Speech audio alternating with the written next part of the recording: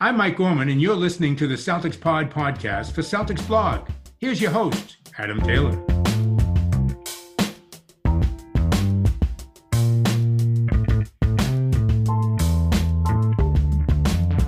On world of social media, happy Friday if you're listening to the podcast on a Friday. If you're watching on the live stream on any of the different destinations we are currently on, that would be Facebook, YouTube, or Twitter. Then you guys are in for a really big treat because today we've got Theoretical Trade Thursday, or if you're listening on a Friday, Fake Trade Friday. We've got the three-man weave here. Everything's going to be great. Some outlandish stuff. So I'm joined by Mr. Greg Manakis, Mr. Will Weir, co-host of the Celtics Blog podcast and also host of the Green with Envy podcast. What's going on, my guys? What's good, man? How we doing? I'm feeling really good. I have not been on the Facebook live stream yet. This is my first time here. So I'm feeling good. Everyone that's been listening to my voice on the pod now gets to see my beautiful face. So what up, everybody? I've been working on the mustache, trying to keep up with you guys. I don't know about all that. I don't know about beauty.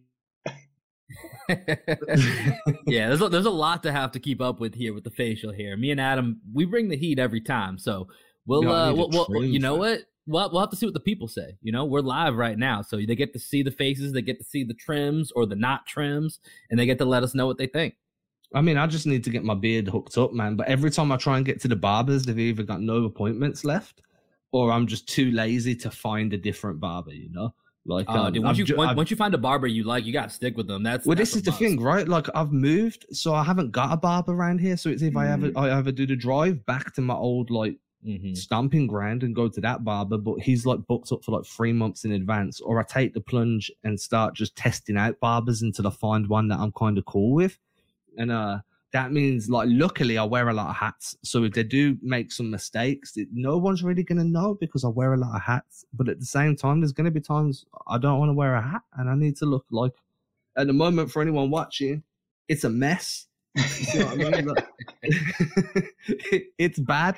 I'm gonna put the hat back on in a moment. Yeah, please do. Yeah, I mean, it's bad, dude. Like, I don't know what's going on here, man. I've gone all emo. Well, I was emo anyway, but I've gone more emo. We need the Gordon Hayward version. I mean, that's the Adam Taylor that I know and love. The one that's got the nice little coif going, where he's pretty much, you know, the British version of he's got that UK Gordon Hayward vibe to him. So do you want to know something? One of my biggest regrets from all the interviews I've ever done since being part of Celtics Blog, you know, all the different people I've spoke to, was not asking Gordon Hayward what hair product he used in his hair. That was one of my biggest regrets, like, you know, because his hair never falls, like not one strand is out of place. He could run for 48 minutes, dunk over someone, hit 14 free. I mean, he ain't hitting no 14 threes, but even if he did, that hair has not moved, and I just do not understand how that's happening, man. I need that hair product in my life. Yeah, but do you think that his wife is able to, like, get her hand out of that hair? Is she even able to get her hand into the hair, or is it just like a turtle shell on the top of his head? Because if it's a turtle shell, I don't know if it's worth it, man. I mean, I'm assuming he showers after the game, so it comes out. Otherwise, she ain't gonna want to touch him anyway. He's just been running around for 48 minutes. So you think it's like strictly game product? So it's almost like he's wearing a helmet. I mean, granted, it's Gordon Hayward. He could use some safety devices. He's been known to get injured. So, you know, taking safety as a precaution there is not a bad idea. I'm just saying, right? Like, man, I really wish I asked, because there's times where, like, you know, I have my hair cut, I go to the gym, I do a sport where my hair is going to end up messy anyway. What if I want to look pretty when I walk out of there? I don't want to have to redo my hair. I want to get out of there as fast as possible. I'm half dead.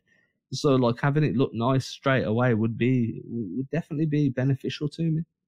One more comment before we move on, because I know we got to get into some real stuff here.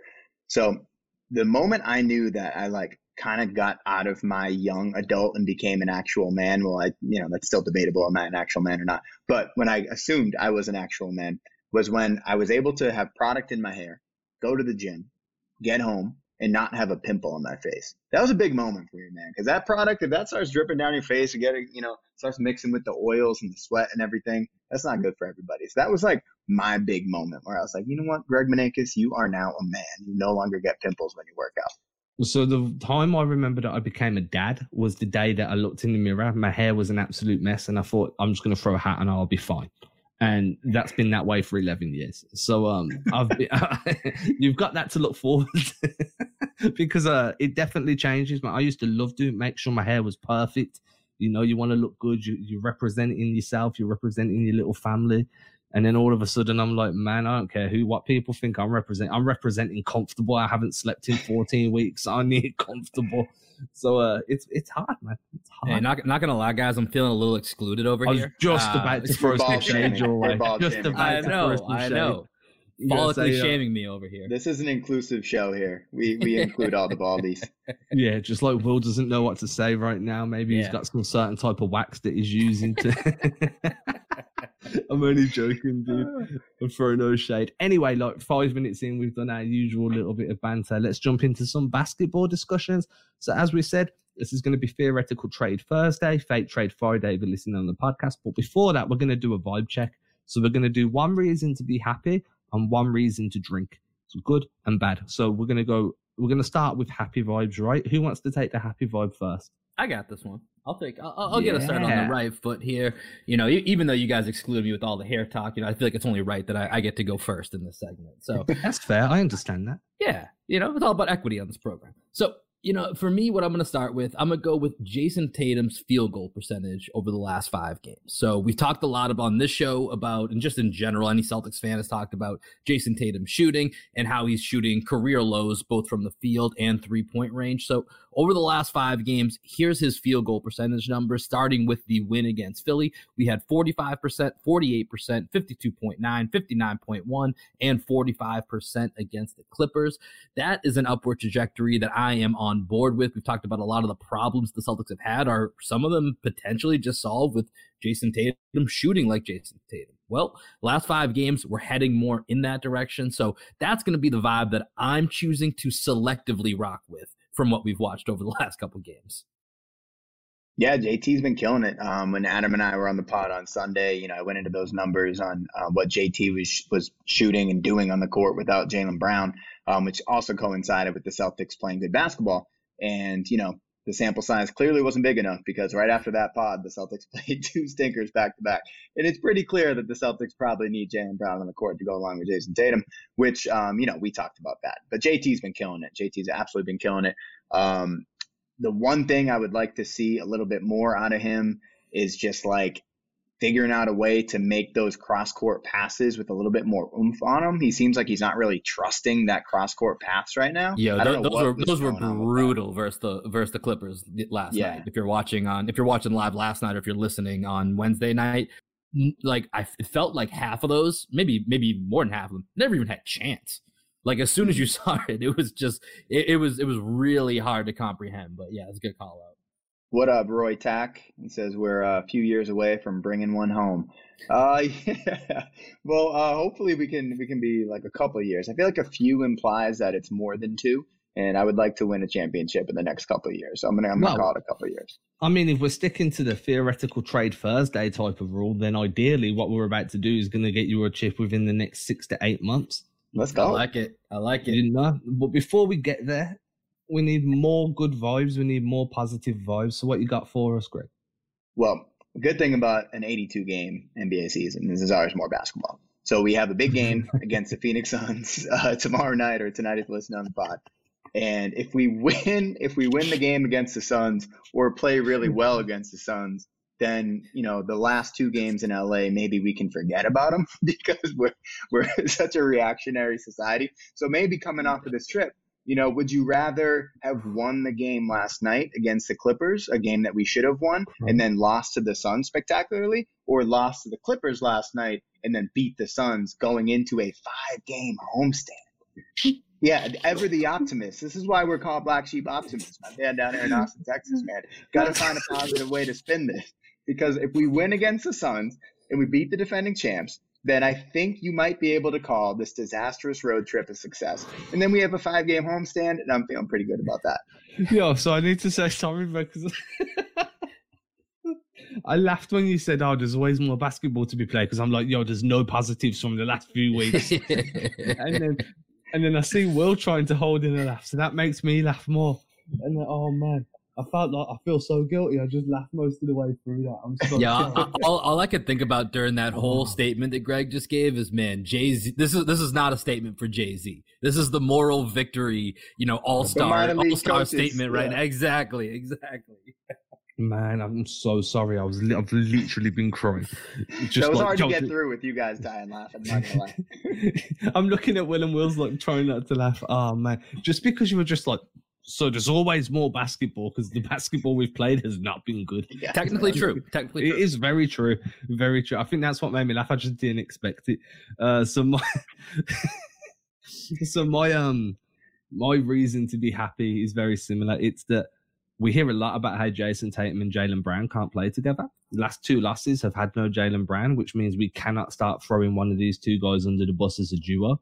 We can only say that the unit seems far less cohesive without a fully fit Jaylen Brown there. The spacing has definitely been an issue. I think that one thing people kind of overlook is how good JB is as a catch and shoot guy now. So having him on the weak side whenever Tatum's driving or wherever somebody's trying to like drive like 45 cut or drive towards the drive middle, having Jaylen Brown as your outlet has been huge. So not having him there, it sucks, but at least we're not having to put up with it's Jaylen Brown and Jason Tatum not being able to play together, and that's the reason we're not winning right now. So that's the only good thing I've really got at the moment, along with the fact that there's always more basketball to be played. Yeah, I mean, we missed JB terribly. I think Ime on the broadcast last night, they mentioned how Ime put him at 90%, and they have said that he's not going to play until we're 100%. But we were actually playing decent basketball up until these last 2 games. So, inconsistent, but the highs were high, the lows were low, and then that averages out to decent. So with JB, hopefully, getting closer to 100%, the Celtics will put him on the court sooner rather than later, because as we've talked about, we need him on the court, not only to develop chemistry within Udoka's offense, but because you saw what happens when you play guys with upper echelon talent like LeBron James, Russell Westbrook, Anthony Davis. You need all your horses. And if you don't have all your horses, you're going to get left in the dust. And, especially when you go up againts Brandon Boston, it's really tough to win. Apparently so, man. I mean, he went up. That was insane. 10 points in the second quarter. 10 points. When he hit that half-court shot, I was just like, are you kidding me? Yeah. And did you hear the Gorman call? Gorman, before he even released it, Gorman goes, well, this is probably going in. And then just bang, wet it. I was very impressed by Mike. Mike's had a rough year, but he's had some moments. I'll tell you what, I love Mike Gorman. I'll tell you what, I was watching, I had to rewatch that second quarter for the piece I wrote earlier where I was looking at what went wrong in that second quarter. And it was literally just Brandon Boston decided, I'm going to absolutely destroy everybody. 10 points off turnovers, man. And he forced 2 of those turnovers himself. There was only 7 in the entire quarter. So 2 of them came from him, and then he scored on a bunch of them as well. So props to him, man. I mean, he dedicated Boston beat Boston. Yep. Dedicated it to Terrence Clark. So yeah, that was fair play to him. I think we go to the reasons to drink now. So who wants to start with the reasons to drink? Why don't you start? Me? You want me to start? Okay, yeah, a reason to drink. Yeah, let's just go reverse order. We'll go reverse order here. Snake it. Okay. A reason to drink for me is the fact that Ime Udoka seems very, very set on his defensive rotations at the moment, and he's just not adjusting. Like, you see, like, if you watch the way that the Clippers played, they played a bit of man-to-man. They switched a bit. They used drop a little bit with Zubac. Then they went zone. Then they went box and one. They threw in a bunch of different defensive coverages just to keep the Celtics off guard. As soon as the Celtics found a way to start attacking and find an offensive advantage, Ty Lue would change up the defensive scheme. So now that advantage is gone and you need to start kind of go back to the drawing board and exploring what works. As you figure it out, boom, it's changed. Udoka's very much, this is how we're going to play defense. We might let Rob Williams drop for a little while. We'll switch to 1-3-4 switch and 5 drop. Then we might switch to man-to-man for a while, then all 5 switch. But there's no, I've rarely seen the Celtics play zone. We haven't seen any, inventive defensive coverages, and he's just running with this throughout the game, even when the Celtics are getting cooked. And for me, that's a reason to drink, because the one thing you need from a coach is to be versatile and be agile in making decisions and making changes. And Udoka at the moment looks very, very stubborn would be the word that I'd probably choose. Yeah. I was also going to talk about Ime. I don't want to bash Ime because we've talked about this, just like players have, development that's not always linear. Coaches are the same way. This is Ime's first year as a coach. So there are going to be a lot of growing pains. That learning curve is going to be steep. But you would hope to see a little bit more progression than we've seen, because he has shown moments where he's willing to be inventive. But as we've said before, it always seems scripted. And whenever he has to go off script, he doesn't really have a good feel for the pulse of the game. And like, he doesn't have enough, to use a baseball analogy, arms in the bullpen in terms of strategy that he could go to. And it's just killing me, man. It's really killing me because there are some obvious things that he could be doing that he's not. One thing in particular that stands out to me on the defensive end, there's that one game, I forget who we were playing, but he tried out a bunch of different like 3/4 and half court traps that I actually really liked. And in full disclosure, as I tweeted last night after Brandon Boston hit that 3-pointer going into halftime, I literally said, I'm going to bed. I wrote, hell no, I'm going to bed. And I went to bed. So I did not watch that second half. I caught up with the game through the Celtics Legend Twitter thread on Twitter. Shout out to Celtics Legend chat again. So I don't know what actually happened in that second half. I don't know what adjustments he made or didn't make, but I know that in general, Ime Udoka is scared to go off script, and he doesn't really trust, maybe he doesn't trust his assistant coaches. He doesn't trust his eye. He just doesn't really see the game quick enough, or doesn't know how to make those adjustments. But it needs to happen. It needs to happen soon. Maybe it's the idea of like the separation is in the preparation. Maybe he's not as prepared for different scenarios. And to separate yourself as a coach, you need to be the most prepared. That's what makes Bill Belichick the best. That's what makes Popovich the best. They're prepared for every scenario. And I think Ime's prepared for what he hopes is going to happen, what he expects to happen, but he's not prepared for worst case scenarios. And that's kind of what I'm seeing. Yeah, I mean, I think that's well said. We've covered Udoka a lot on this podcast. I don't have, a ton to add to that. But Greg, you didn't watch the second half against the Clippers, but that's kind of how they got back into it, was putting more pressure on the ball, using more full court and 3/4 court and kind of mix up. It was, granted, it was still very erratic play, and it wasn't the most intelligent basketball to watch, but they did get back in the game against an undermanned team and put themselves in a position to win, but like you said, it's the growing pains of a young coach. It's going to be ebbs and flows. You would hope to see more growth. The things that I think are really hard that, when I look at specifically the Clippers game, is one of the few positives I took away from that first half was Romeo Langford. And then he has a DNP in the second half. And it's really hard to fathom, especially when we talk about, hey, listen, we get it. You're defensive minded, you're defensive focused. How does a guy like Romeo, who's injecting not only defense, but energy into a team that was lacking it, that eventually, kind of rallied around it to a certain degree out of desperation in the second half, how does a guy like that not get any more minutes, even just to continue that energy and get, give Richardson a breath, give Schroeder a breath, or give somebody, an opportunity to re-get their steam so that you can keep that high level. Know that you have a steep hill to climb that you put yourself in. It's stuff like that really just leaves me scratching my head and, and honestly filling up my cup a little bit more with an additional drink. I mean, I wouldn't mind a drink. It's not just Langford either, though, right? Like, Nesmith just doesn't get any looking in the second half usually, unless there's an injury. Like, Nesmith to me has been quite reasonable. I wouldn't say he's been good because the defensive lapses are still there. He's a little bit overeager. You catch him out of position quite regularly, but he hustles. He throws his body on the floor. He jumps into driving lanes to try and draw charges. He's trying to get pilfers. He's trying to steal guys. Lock and trail. He's always super active right up on the guy's hip. And then on offense, he's constantly moving. He doesn't like standing around. He'll lift out of the corners, then he'll shrink back into the corners, then he'll cut. So Nesmith's not really getting the opportunity either. And then, you go Peyton Pritchard. I can understand Pritchard a little bit more. Size deficiency, not being the most trustworthy defensively. But this is a guy that was not dominant, but very, very good as a rookie. And Udoka's just not giving him a look in. And to be quite honest with you, if they were winning, I'd be fine with it. But at the moment, you're not winning regularly. It's very inconsistent. So I'd much rather be inconsistent while developing young guys than inconsistent with a bunch of veterans. That's just my personal opinion, which leads us directly into why we have Fake Trade Thursday. I think before we transition, can I say one more thing on that?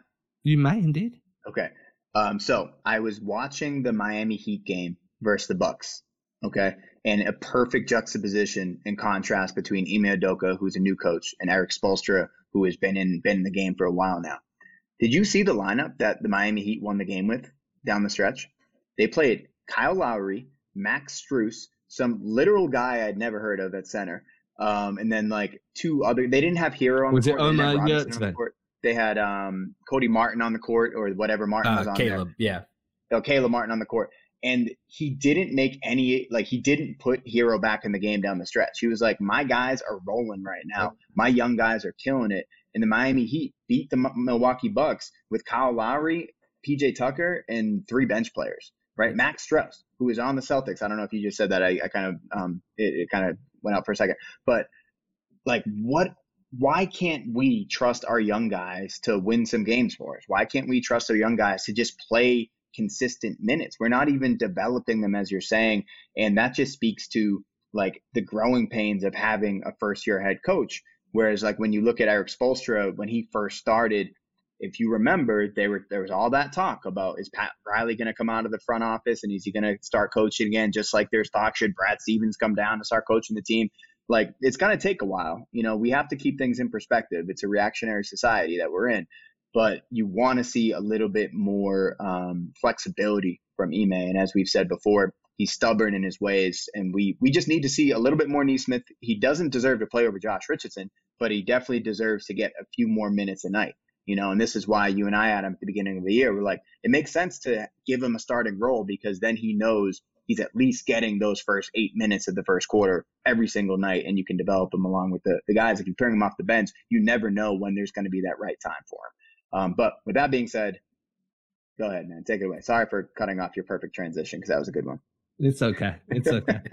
It's fine. So I want to start with this. And by the way, just so you know, I completely agree. But I think just to wrap this up, I think that Erik Spoelstra has far more job security than what Ime Udoka does. Like, Spoelstra can have a bad couple of months and no one's going to be saying fire Spoelstra.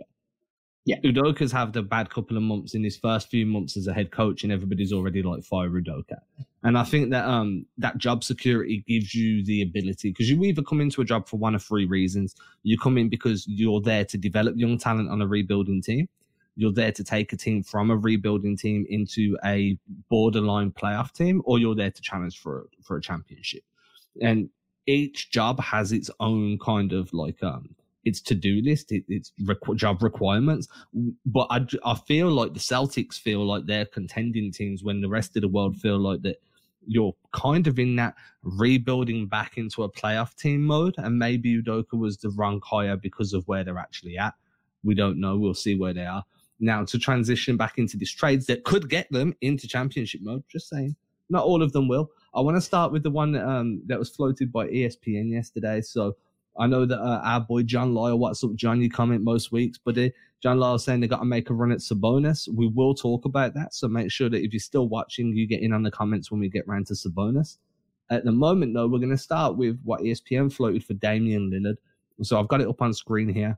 We've got Portland get Hernan Gomez, Horford, Nesmith, Pritchard, Schroeder, 2022 first-round pick, 24 first-round pick, 2026 first-round pick that's top protected in 2026, top 4 in 27, unprotected in 2028, and then obviously that 2028 pick if it doesn't convey in 2027.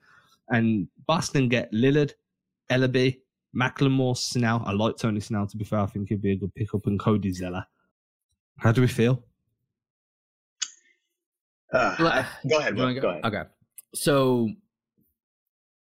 So from a Celtics perspective, I feel like we were talking about this before we came on. The Damian Lillard contract, it's just worrying. It really is. You know, as good as he is, or was, I don't want to say was yet. It's too early to say was, but struggled at the Olympics, struggled to start this season.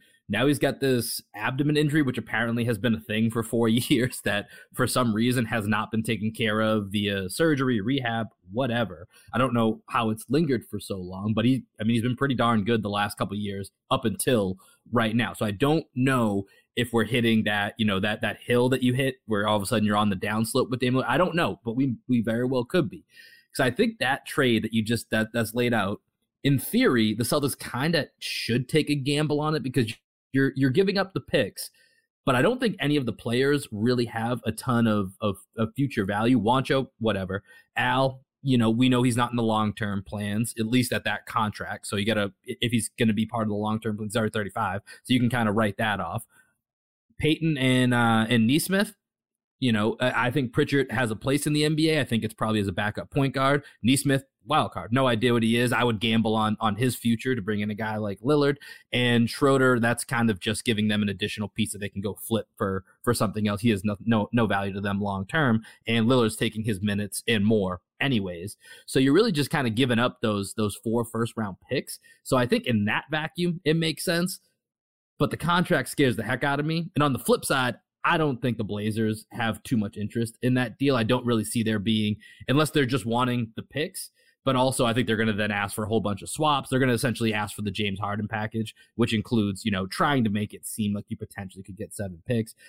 I think the Celtics may take a swing at it, but I would be tentative in doing so. And I think the Blazers would say no to that package. So we've got my boy Cody on here, man. What up, Cody? Cody's a legend. He's in Celtics Legends group chat as well, so we should all know Cody.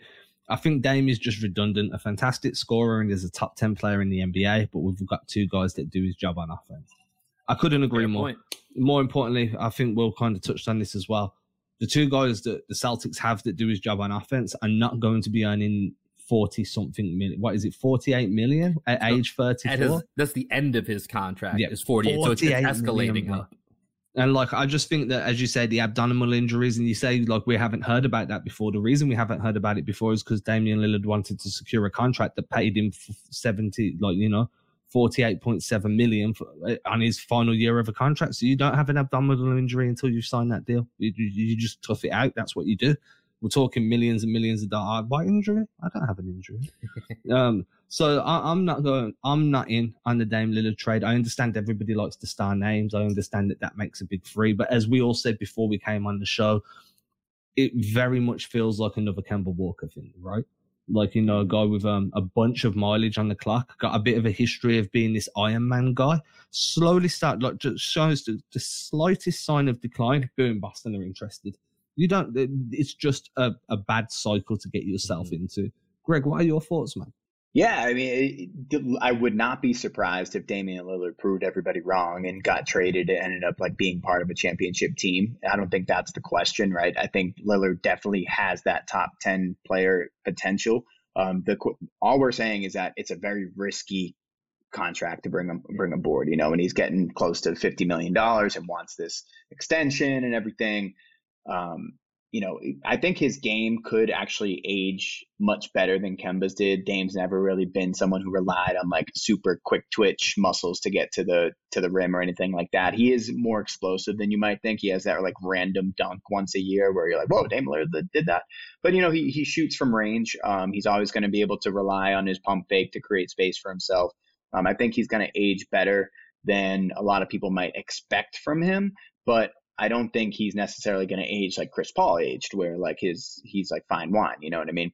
So, Herman Young says I'd rather have Sabonis and Brogdon. I don't think Brogdon can be traded this year. Not until the summer. He signed a contract extension during the season, so the CBA stops him from being traded until the summer. Yeah. But Sabonis is definitely going to be interesting. I think we're going to talk about that later. There was one. If we're cool moving on from Dame, you guys cool moving on from Dame? Yes, sir. Okay. So friend of the pod, Jonathan Sharks. He just wrote a piece recently on The Ringer where he was talking about Donovan Mitchell and how the Jazz should hand the keys over to Donovan Mitchell. And he theorized that Mike Conley should be traded.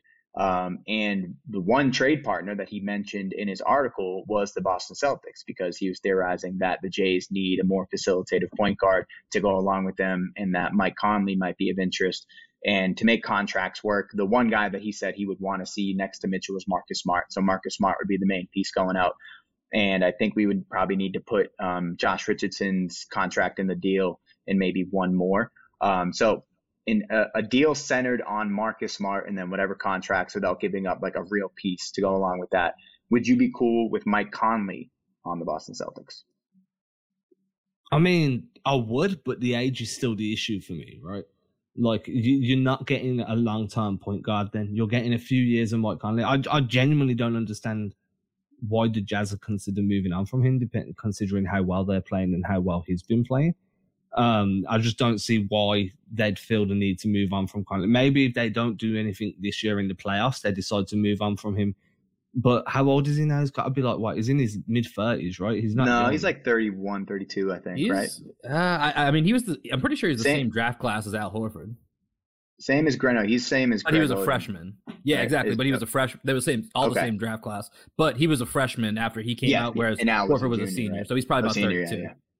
Yeah, and I just feel like I can get on board with that as a stopgap while you wait for a point guard that maybe you've really got your eye on that could hit free agency in a year or two. I mean, let's be honest, Mike Conley's a huge upgrade over whoever you've got running the point right now. So I think that from that standpoint, you're still going to get some defensive intensity. Conley can mix it up. You know, he's a tough competitor, good 3-point shoot. Well, an above average 3-point shooter. I think better than what we've got. I think that would be a really good upgrade, but it's definitely not the guy that you trade for expecting him to make you a champion. And I just don't know whether is Mike Conley the return you want for Marcus Smart, or do you feel there's better deals out there that you can include Smart in to bring some? And that would be the main question I ask: is Mike Conley the best return I could get if I put Marcus Smart on the trade market? If the answer is no, then you let Mike Conley move on and you go towards whoever you think is best. Well, here's the thing, because I mean, probably like Marcus Smart, CJ McCollum, and Miles Turner, no one's been thrown in more trades over the last 3 years than probably those three guys, just collectively around the NBA. And I feel like there's kind of a reason some of those guys haven't moved, is that maybe their value isn't as high as you may think it to be. So I think for me, if I look at it as, and Mike Conley's contract's a little bit different than what it was a year ago, where he re-signed for 3 years, $21 million per year. And so with the poison pill of Marcus Smart, I'm not 100% sure how that factors into what you need to move, but I don't even, maybe if they want Richardson, you have to do that and you'll figure it out later. But if it's mostly Marcus, figure out whatever else filler, and maybe might even be a pick, because let's be real, Conley is an upgrade over Marcus Smart, so maybe there's some type of protected pick in there. If I'm the Celtics, I would take that gamble. You get this year plus 2 more years out of Mike Conley before he hits 35. You know that with Al Horford, his contract's only half guaranteed, or a little under half guaranteed next year. You still have roster flexibility with that if it's not working, but we've talked a lot about, you know, having a guy that is a playmaker, that's not necessarily worrying about being that number one scoring option and able to set up the Jays, and what that would look like, talking about Lonzo or Rubio or someone like that. You know, Conley's closer to them than Marcus Smart is. And so, you know, to your point, Adam, he is still a good defender. He's not the same defender he was probably a couple of years ago, but you got to have a little bit of balance. Like, and right now, this team is too imbalanced from the defensive side of the ball versus the offensive side of the ball and the skill sets that you need to complement each other, that I'm all for. If you can do Marcus Smart, some type of protected pick, and you get Mike Conley, I'm in for it.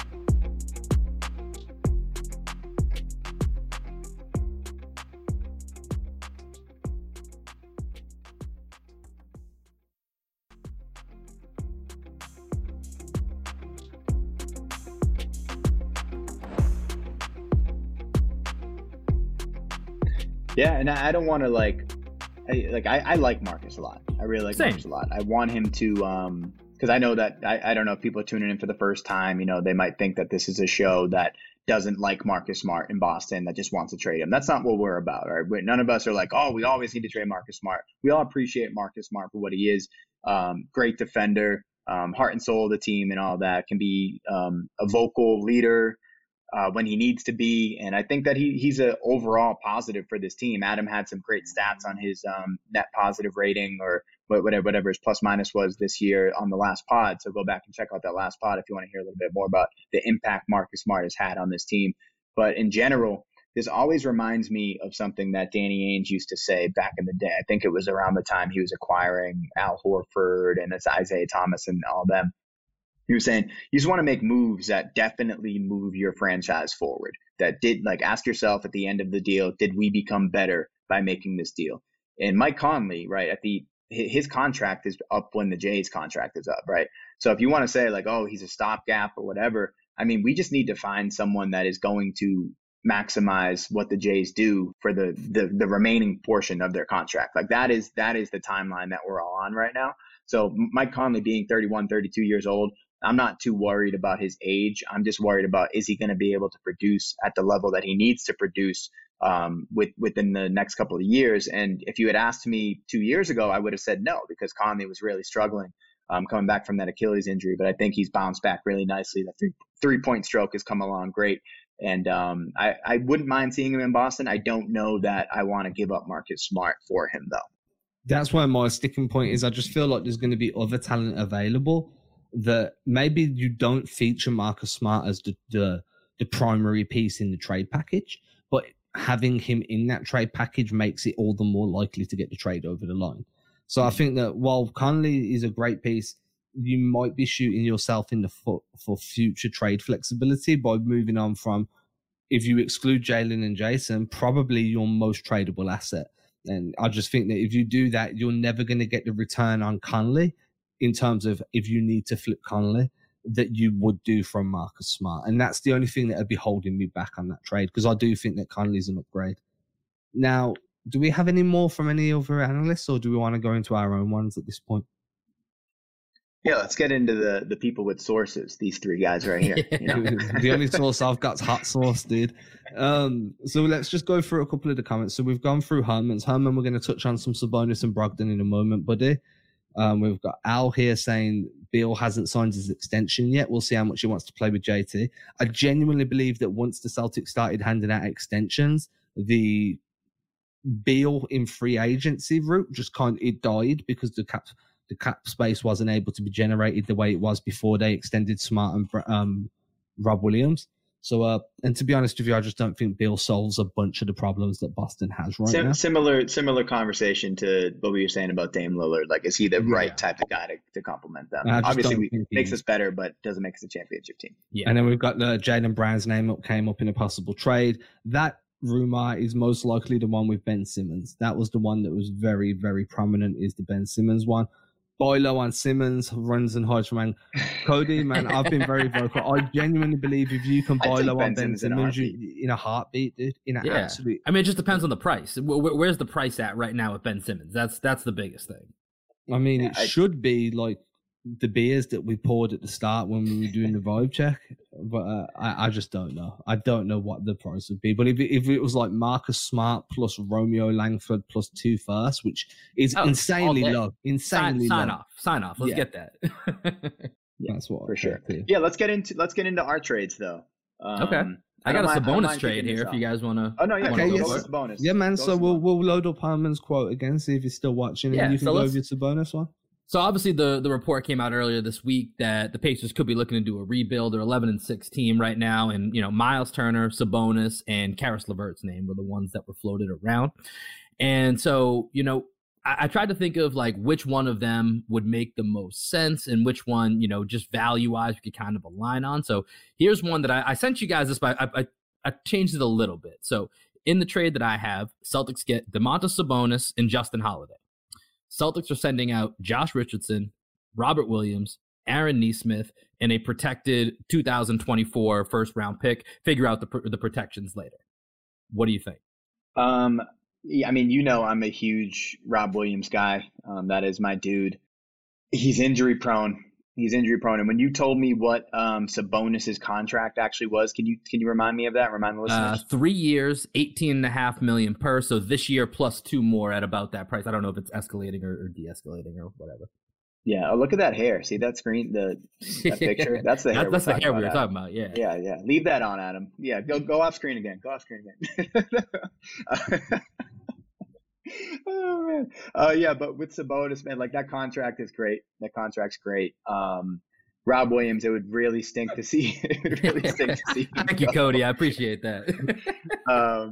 Yeah, it really stink to see Rob Williams go. Nesmith, I like him, but if it gets an all-star center, you get an all-star center. And who are the other pieces of that, Will?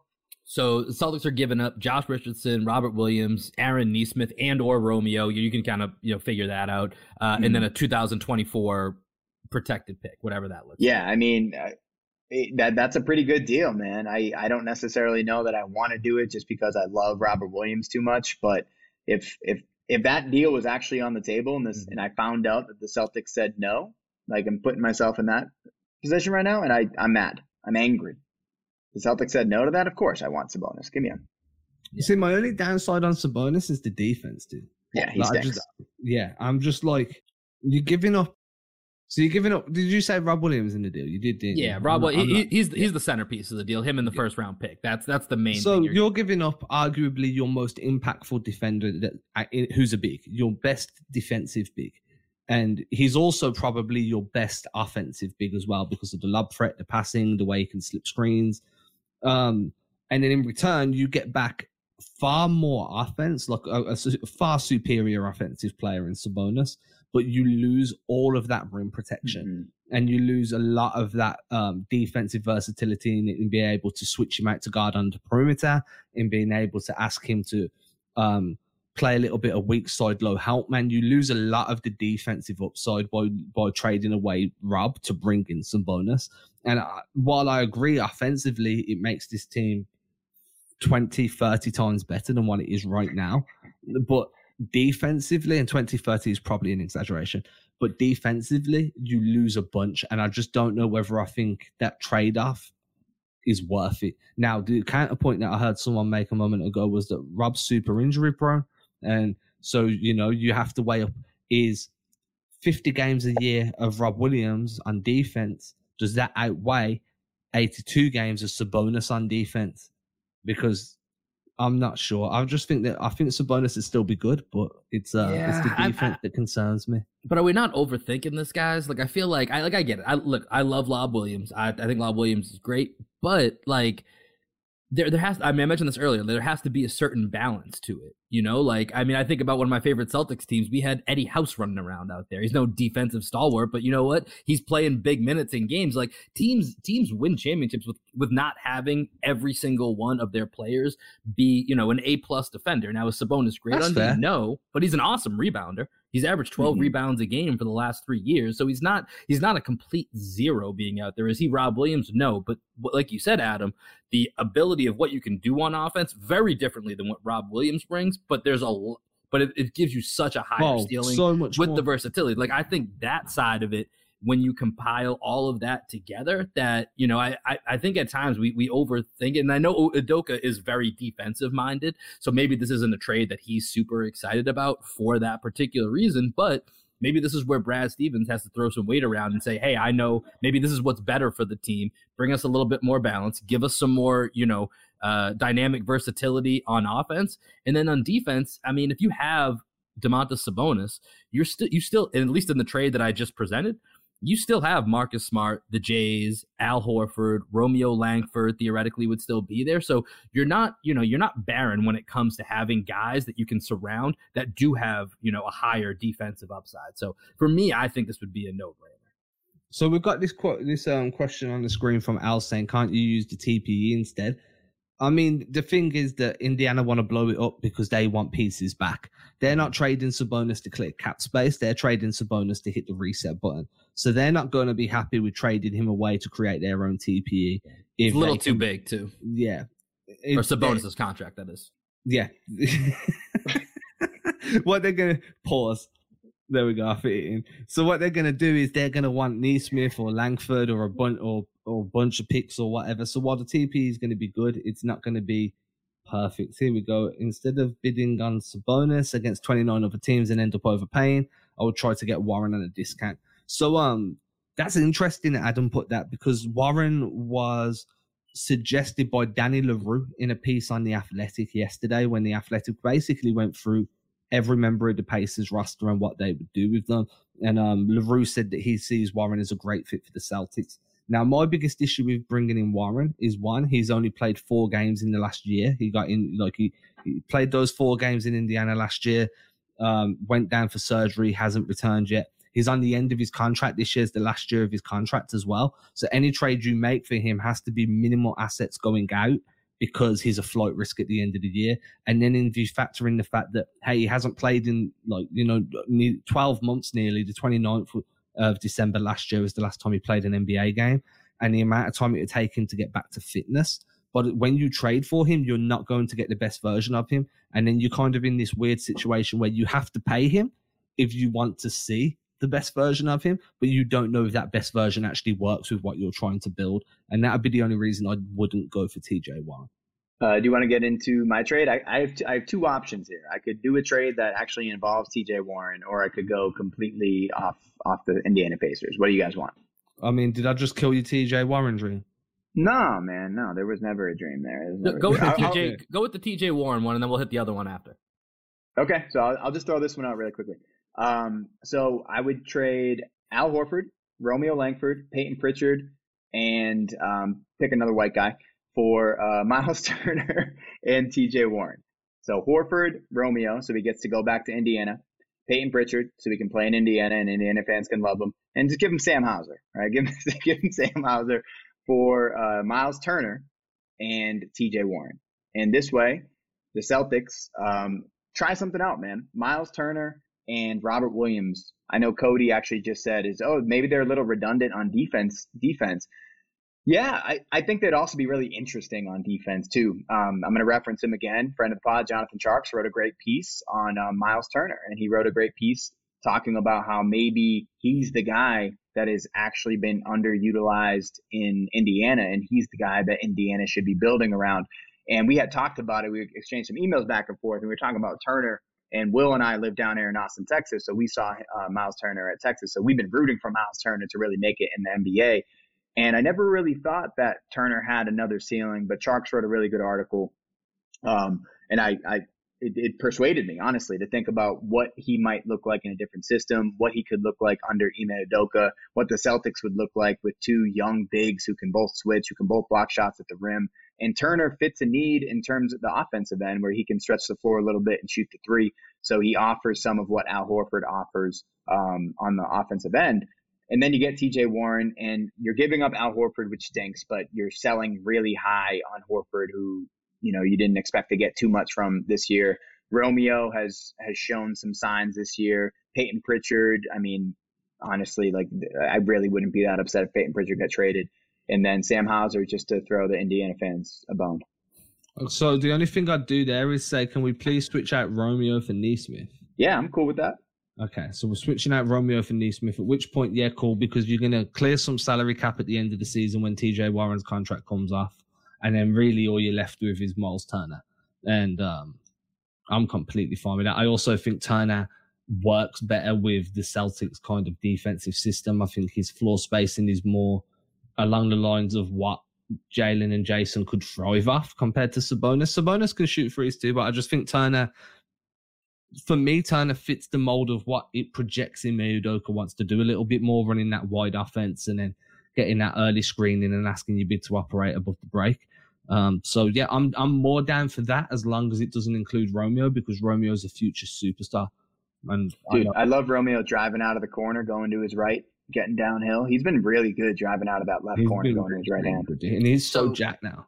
So my question with this trade is, give me the reasoning for Indiana do it, because I personally don't think that this would be enough for Indiana to do this. Like you said, Peyton Pritchard not losing sleep over. It is what it is, and whether it's Romeo or Nesmith, I as much as I like them, I don't think either of them are a blue chip prospect that you're like exciting your fan base about right now. Like, we're excited because we're watching them day to day. Like, we're like, hey, Nesmith is getting that shot finally, or Romeo, to your point, is driving right to left. He's doing this or that. His 3-point shot looks a little bit better. He's 15 minutes shooting 3 a game, Like, I don't know that either of those are enough. And then Al is just salary, really, for a team that's looking to rebuild. Like, that will come off the books, but you're Indiana. Like, you're not getting a ton of free agents. So it's not like having a mass amount of cap space is like we're gearing up for a run at somebody. So to me, I like that. I mean, for the Celtics, I think I like that trade. And Greg, I was beating the drum that last year started off on a down note when whether or not, whatever the details were of trying to get McDermott and Miles Turner for Gordon Hayward, when that was maybe a possibility, maybe it never was. But if it was, that was something I couldn't shake all year because I was absolutely for that. So for me, I'm not sure Indiana has enough coming back to them in this deal for them to not find a better deal elsewhere. Yeah, I guess the question is what is Turner's value? I mean, there have been plenty of reports that Indiana was basically trying to give him away and nobody wanted to touch him. So like maybe his value is lower than we think. That's kind of what I was kind of starting. Before they read the Sharks article. Before they read the Sharks article. Sharks. But if they think that Turner is someone that they just want to get rid of and move on from, and they want to blow it all up, then, maybe we'll get some bargain basement sales. Yeah, no, that's entirely possible. We've got the comment here, kind of just going back about some of the takes that I've had on Warren as well, saying you get his bird rights, so it's valuable as a long-term asset or in a sign and trade cycle. Completely, I think all of those points are super fair. So I'm going to just postulate this to you guys before I throw out my trade and we let everyone get on with their day. My take here is that the Celtics have avoided really going deep into the tax. I think that they're going to make a move to get themselves out of any tax payments this year as well. Probably going to be someone like Juancho that ends up getting moved on. And I just don't know if they'd be willing to do that for TJ Warren, knowing that they're doing it just to have him as a trade piece. Because he's not like, so if they bring in Warren along with bringing in one or two more guys, and that puts them as like outsider contenders, like you could see a way how they'd get to the finals, then I can see every world where having Warren and using his bird rights to keep him long term makes a bunch of sense. But if the deal is just strictly bringing in TJ Warren and that's it, I just don't see the value in that, even though he would be a valuable trade piece down the line. I just don't think that it's worth paying the tax just to have an extra flippable asset. I don't know if you guys agree or disagree. You're just talking about just getting Warren outside. Yeah, so if it's just Warren, I don't think it's worth it. If it comes in with like if you add him to a Miles Turner or you do a trade elsewhere, maybe you bring in a Christian Wood and then you go and bring in a Miles Turner afterwards.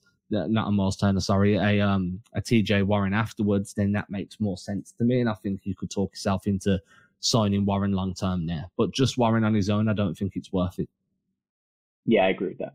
Yeah, with the cap implications, it's tough because that's where, to Al's point earlier, that's where I think the TPE could be very useful with sending out Juancho, but it's still just going to be that cap hit is not going to make a ton of sense. And you don't know who Warren is. So that's where I think a TPE would be the right idea for the TPE, taking a flyer on somebody with giving up, less than what you typically would need to for that person's value.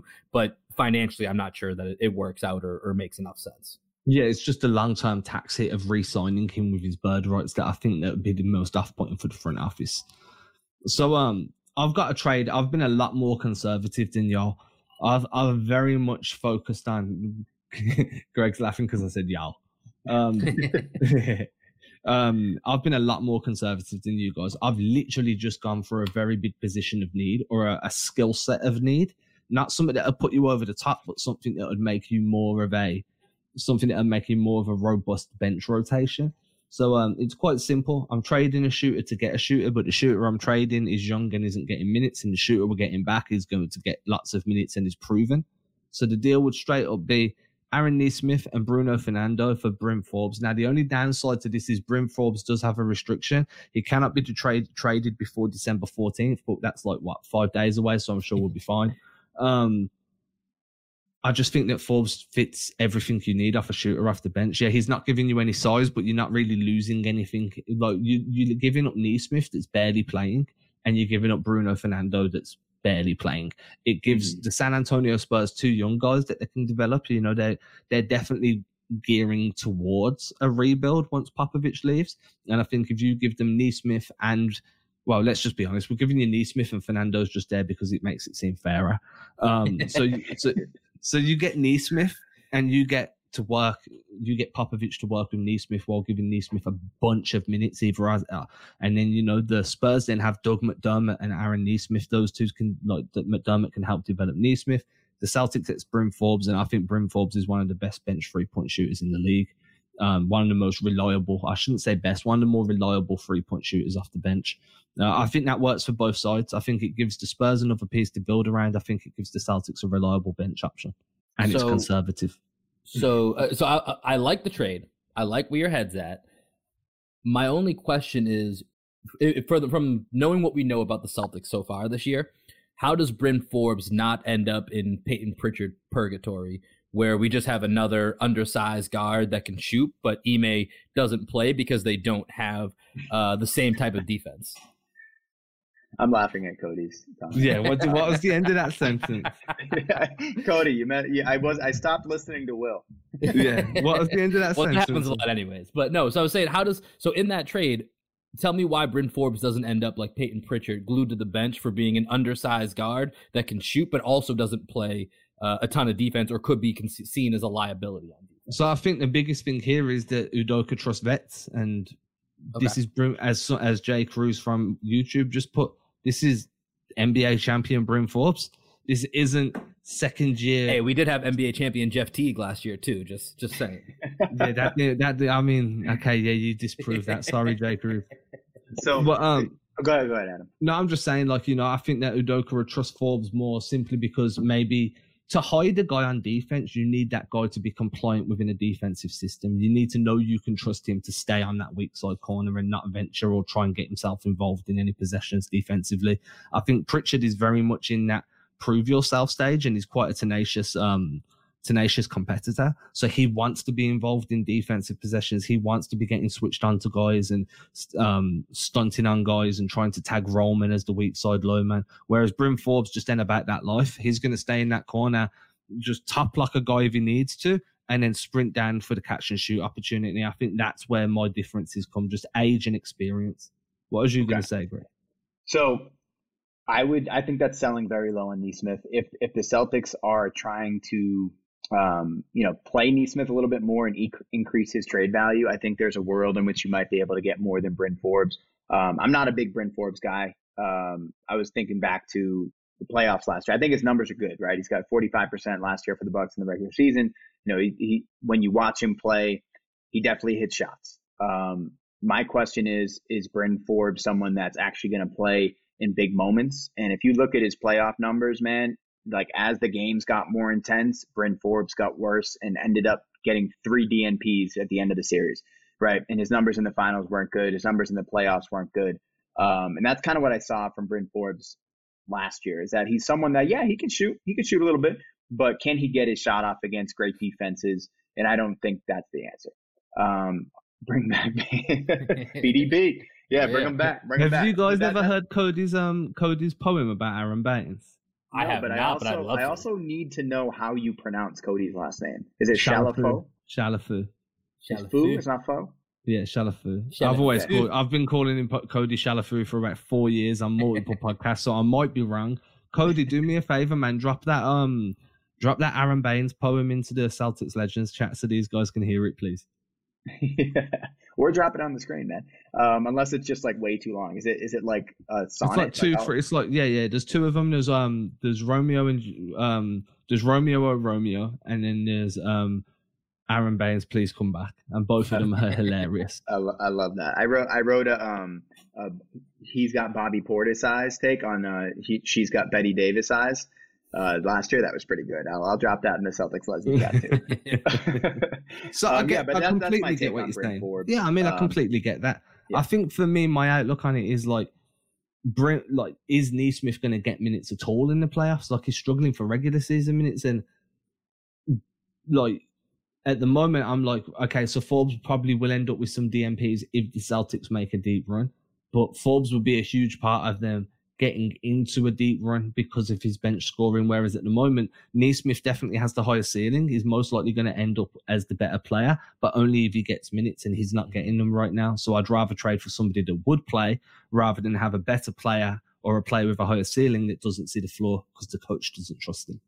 That's fair. I think that's fair. I'm just not convinced that Ime is going to play a guy that might be a liability on defense, as we've seen, despite being a veteran. But we'll see. I mean, we could just say Doug McDermott for into the TPE, and we'll send you back Peyton Pritchard and two first. Now you're talking about language. Dougie McBuckets is somebody I've had my eye on for about 2-3 years. So now you're talking about language. So Doug McBuckets can be traded for in 5 days. So I'd do Peyton Pritchard, a 2022 first round pick, and then you can create your own miniature TPE, like a $10 million TPE as well. So that gives the Spurs a young guy, some flexibility, and a future draft pick. And in return, you get Doug McBuckets.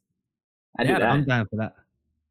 Yeah. Can we agree on that's the trade that they need to make? We all agree. We came up with the trade. Call it in. Phone it in right now. Call your sources. Well, 5 days. I think we gotta wait 5 days to call that in, but we'll drop the paperwork.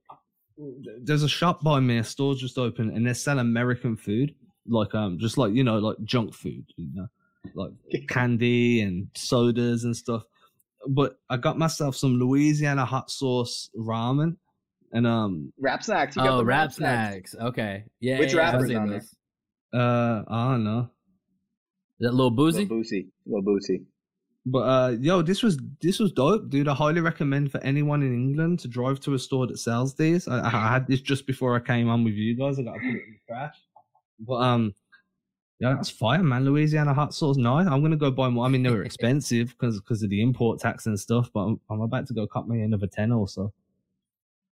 I'm just wanting to point that out that it was delicious. Shout out to Wrap Snacks. I like just when anybody references American things, like American food. Like it just sounds funny to me. Like people in other countries, like we're calling things Chinese food and Italian food, and then people in other countries, like, oh yeah, I guess I'm American food. Just a snacks. I don't class like food as American, but like snacks, like like Three Musketeers bars. You mean all the crap food that we eat in this country? yeah, milk duds, like like things I have to go to very specific stores to buy. Like that's the sort of stuff where I'm like, right, that's an American candy because I have to go to a very specific place if I wish to purchase it because it's not on general sale. What's another good American candy we can give Adam? I mean, anything at Hershey's products. I'm a Reese's guy myself, so that's Hershey's is on general sale here. Okay. What about something like Slim Jims? Like a Slim Jims over there? No, I have to go to very specific places. Yeah, that's an American. I'm just trying to figure out like what would be available there. Yeah. My wife, I went and got some Twizzlers today from the same place because they're very specific places. If you want Twizzlers or if you want grapevines. Can I say it real quick? Twizzlers highly overrated. Not a big fan. Yeah, I'm just like whatever. I like Big Red chewing gum is a big thing here, but you have to go to very specific places to buy.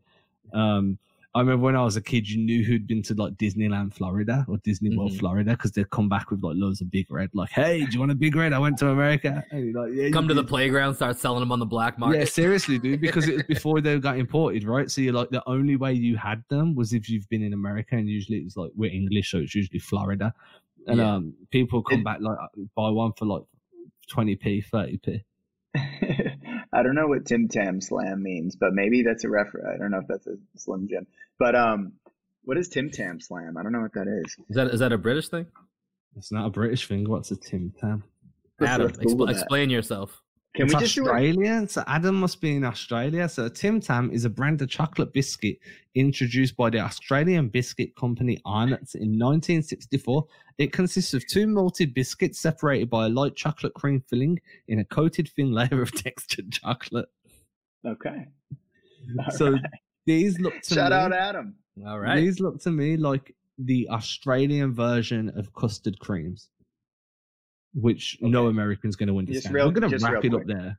I can't eat anything with the word custard in it because... Oh, buddy, I'm not Australian. No. Ooh, this happens. This is a common misconception. I'm not Australian, buddy. You may have lost a fan here. Unfortunately, I'm stuck in hell. I mean, I have a very small island in the middle of Europe that has terrible weather, and they don't let me live in America, so I'm not happy with this country. It's a must. All right, then, everybody. I think we've kept you for long enough. It's been like an hour and 5 minutes of your time. Before we go, if you're listening live, make sure you go to Apple or Spotify, search Celtics blog, hit that follow button.